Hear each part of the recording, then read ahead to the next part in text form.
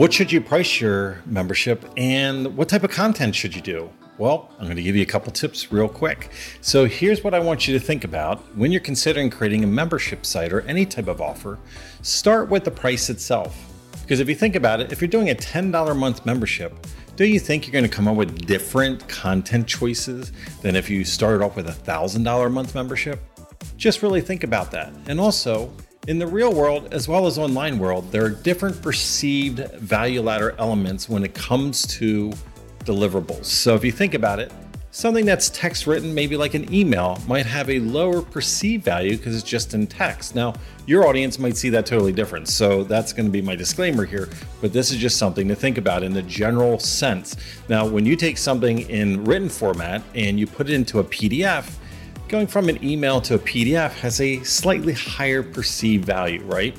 Now, if that was a framework, a checklist, a system, something that was a blueprint, that's going to be a little bit more perceived value than something that is just like a white paper just typed out on the old school equivalent of a typewriter, right?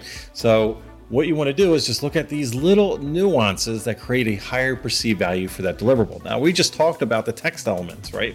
So if I want to just take that one thing and take it up a level, the moment that it's auditory or a visual, and what I mean by that is a sound file like a podcast and or like a video file like this visual training element, the same information that is in a PDF. Now we have different elements of senses that are going on. We have sound, we have video, we have different elements of body language and other things going on.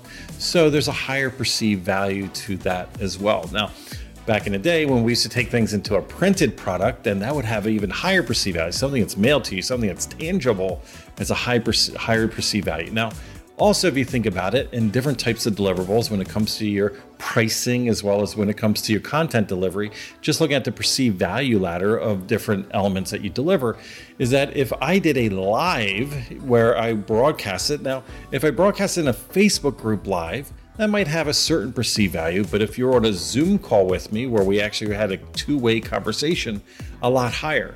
If there was 1,000 people in the room and I didn't have a chance to ask a question, even if it's a Zoom call, that has a certain perceived value, right? But if I was only with 40 people, that would have a higher perceived value. Now, if we were just on a one-to-one conversation, even if it was just on Zoom, can you see how that perceived value? So again, keep in mind, like a PDF could take you an hour, and it could be or that email, and that hour that you spend on the deliverable, it's still an hour, right? As an example, it could potentially have a low perceived value. And at the same time, you could give that same hour to like a Facebook Live or a Zoom call, and it might, for your market, have a higher perceived value for that deliverable. Now, there's the resources that we always talk about. So you have your time, your energy and emotional state, as well as financial resources. You might not be able to pull off cool PDFs. That's okay. You can probably outsource that, get the professionals to help you with that, make them look really high end and cool. And with that frees up your time, and also that frees up your emotional state, because you're not going to be as overwhelmed as much, but also you're going to have to give up some financial on that to outsource something like that. Now, on the other end, if you think about you showing up live or doing one-to-one coaching, it's only one-to-one, right? So that has a high perceived value to the person that's receiving it.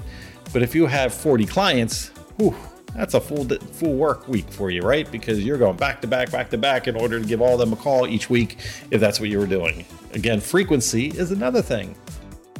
Little too much. If they give too much access to certain things, they might not see value. It might be more of a commodity.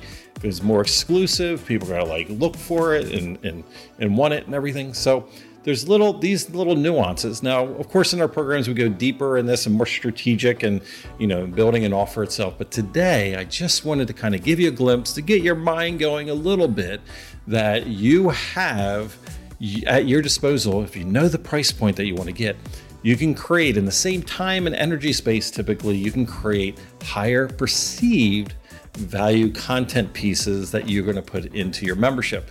So for a lot of us, what's really cool is some of it, like this video, I'm not doing it in real time, right? I'm not doing it live. I'm pre-recording. I'm actually batching a whole bunch of them at the same time. That's slowly being released, right? You can do the same thing with your membership. If you had certain deliverables, You don't have to always be live, even though live technically, potentially has a higher perceived value because of the two-way interactive conversation element to it.